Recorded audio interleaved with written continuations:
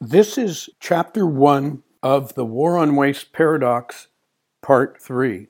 If you recall the last chapter, or last part, our hero and Charlie sort of bumped into each other a little bit when Charlie started to drink as a way to indicate that he didn't have a chance of finding a job, and so our hero was trying to perk him up, and that's where we pick it up. The next morning when I picked Charlie up, he actually looked pretty good as he lumbered across the lawn. He jumped into the truck and said, "Thanks for your support yesterday. I needed that." I tossed the pint. I was feeling pretty good when we pulled into the parking lot at Quality Pump. We went into the personnel department and filled out our employment applications for the umpteenth time. They all looked the same, asked the same questions, and required signatures in the same location. What a waste. I submitted the form to the woman at the front desk. After a while, the receptionist called Charlie, and he went in for an interview. In a few minutes, he came out with a little smile on his face and whispered to me, "The guy said they're getting ready to put some people on." I was called in a few minutes later. The guy on the other side of the desk looked at my application and had said he might be able to use someone like me. He thanked me for coming and said that he would let me know. All the way home, Charlie remained pretty excited. This was the best prospect we'd had in a long time. I went right home after I dropped Charlie off. As I pulled in the driveway, Buddy was there with his glove and bat. I got out of the truck and kissed Buddy and went into the house to see Sandy. She was walking over to pick up the phone. She answered it as I picked up Mickey and Kathy. Kathy is our 4-year-old beauty. She looks just like her mother. She could never get up to see me off in the morning. She deferred that responsibility to Buddy. At night, she insisted that I was her exclusive property.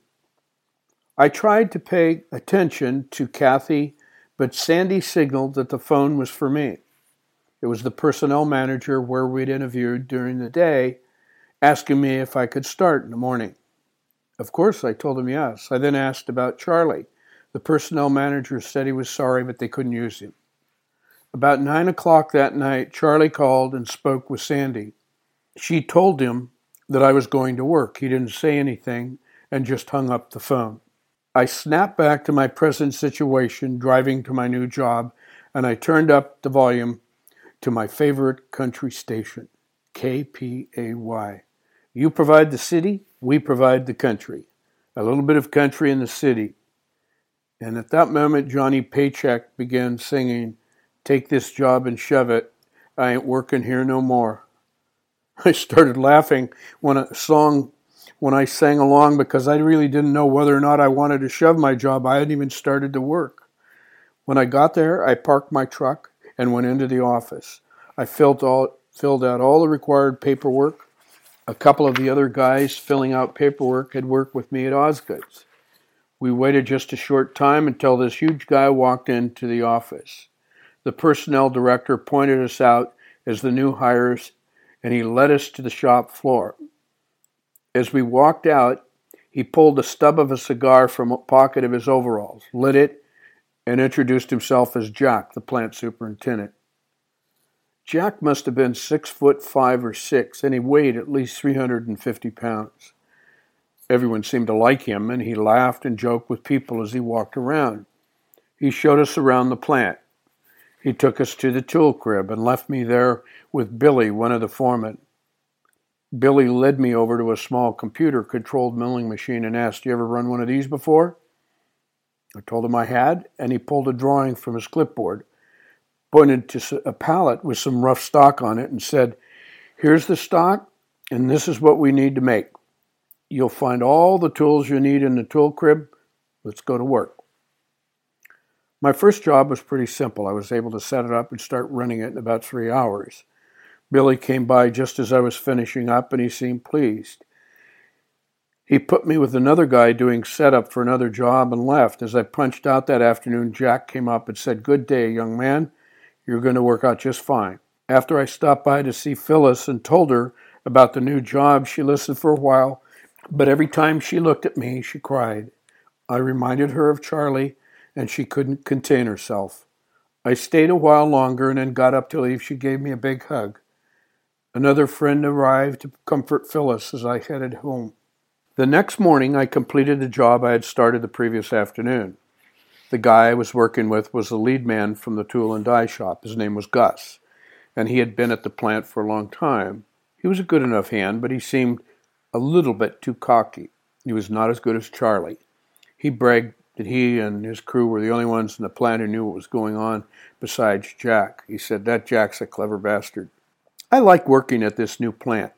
The group of guys was good, and I couldn't help noticing that this plant looked awful lot like Osgood's before it closed down. There were pallets of whip, work in process everywhere. Products seemed to get out on time, but there was always a lot of rescheduling going on. Everyone was putting in a lot of overtime, and no one seemed to mind because they were making pretty good money.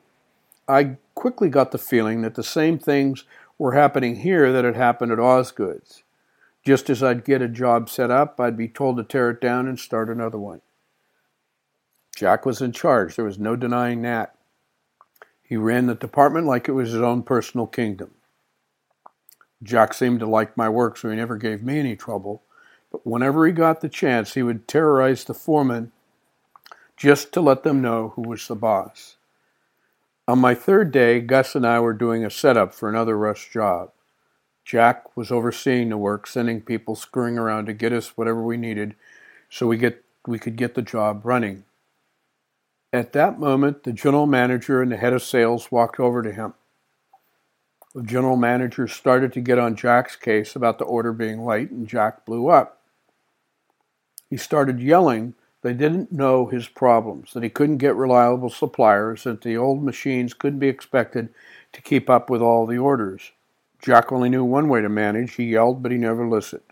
While he was yelling, Jack was waving his arm. He began backing these two guys toward the offices. Finally, the two executives were at the door of the office, and when the sales vice president opened it, they beat a hasty retreat. Gus began laughing like hell while this was going on. That damn Jack, he didn't take crap from anybody. He's got that general manager scared of his own shadow. Even though Gus seemed to think it was the funniest thing he'd ever seen, I started getting a little nervous. I'd just gone through one plant closure and was not looking forward to another. In a weird way, I thought Charlie got off easy. He was out of this rat race, and here I was, back in the middle of another crazy deal. Jack and Charlie had gone to the same school together, so Jack had no problem letting me off to go to the funeral. I went into work early to help get the job that I was working on completed. On the way to the funeral, I stopped to pick up Sandy, and we met my mom and dad at the church. There were a lot of people from Osgood's there. Even old man Osgood showed up. He looked like he had aged 20 years since I'd seen him. After the burial, a few of us from the old plant went down to see where the accident had happened. You could see the plant from where we were, and one of the guys noticed that the for sale sign was gone. Shirley, one of the gals who had worked in my department, called her brother who owned the local real estate office. She came back with tears in her eyes and said, "They're going to tear down the plant and put up a shopping mall. They're going to put a damn McDonald's right there on the corner." I thought, great. Some kid's going to be flipping burgers where he used to turn metal. That's America for you. Tear down a factory, put up another fast food joint. The next morning when Gus and I arrived, the plant was completely clean. All the pallets of whip were gone. When I asked Gus about it, he said, "I told you Jack was clever. We're doing physical inventory. The auditors start tomorrow." Jack put most of the whip and stashed it in that old warehouse out back. He's been doing that for years. You see, we have to pay a higher tax on whip on the stock. So Jack hides it up there and calls it raw material. The guys over in accounting don't have a clue what's going on. They just know we look real good at tax time, and that makes Jack look like a hero. Soon afterward, it really hit the fan. The auditors had looked in the warehouse and found the whip. The plant was closed down for a couple of days while the big guns from the company's accounting firm sent an army of auditors into the plant. When we came back to work, Jack was gone. We sort of stumbled around for a couple of weeks with the general manager and the foreman trying to run things. Then we got a new plant manager. He met with us and said his name was Jim. He told us that the last plant where he had worked had just closed down. He said that he was glad to have a job and hoped to make some changes in the plant so that we'd become more efficient. The last thing he said was that everybody was going to keep his or her job and nobody would be laid off. That made me feel better because I'd been one of the last hires, so I'd probably be one of the first to go. Jim came over to my station after the meeting and said he was sorry about Charlie. He had known him, and he had also known that he was a good hand. Jim meant what he said about changes. The first thing he did was move his desk onto the shop floor. He had some carpenters take in and knock out all the walls between his old office and several other offices that were only being used for storage. The room was now big enough to easily hold 20 to 30 people. He brought in some chairs and tables and a VCR and a TV. He also got an overhead projector and put up several blackboards. He was making changes all right, but I couldn't see how watching TV was going to make us more efficient. One afternoon, about a week after the carpenters finished, Jim came walking through the shop with an interesting-looking guy. He and Jim were watching things and stopping here and there to talk to some of the workers. They came over to my station and Jim said, "This is Dr. Elbie. He's going to help us make some of the changes that I talked about." Elbie had a good firm handshake and said he looked forward to working with us. He didn't look like he'd helped much with machine work. He was in his mid-40s and was dressed in slacks and a sport coat. He wore metal-rimmed glasses and a wild pink pullover shirt.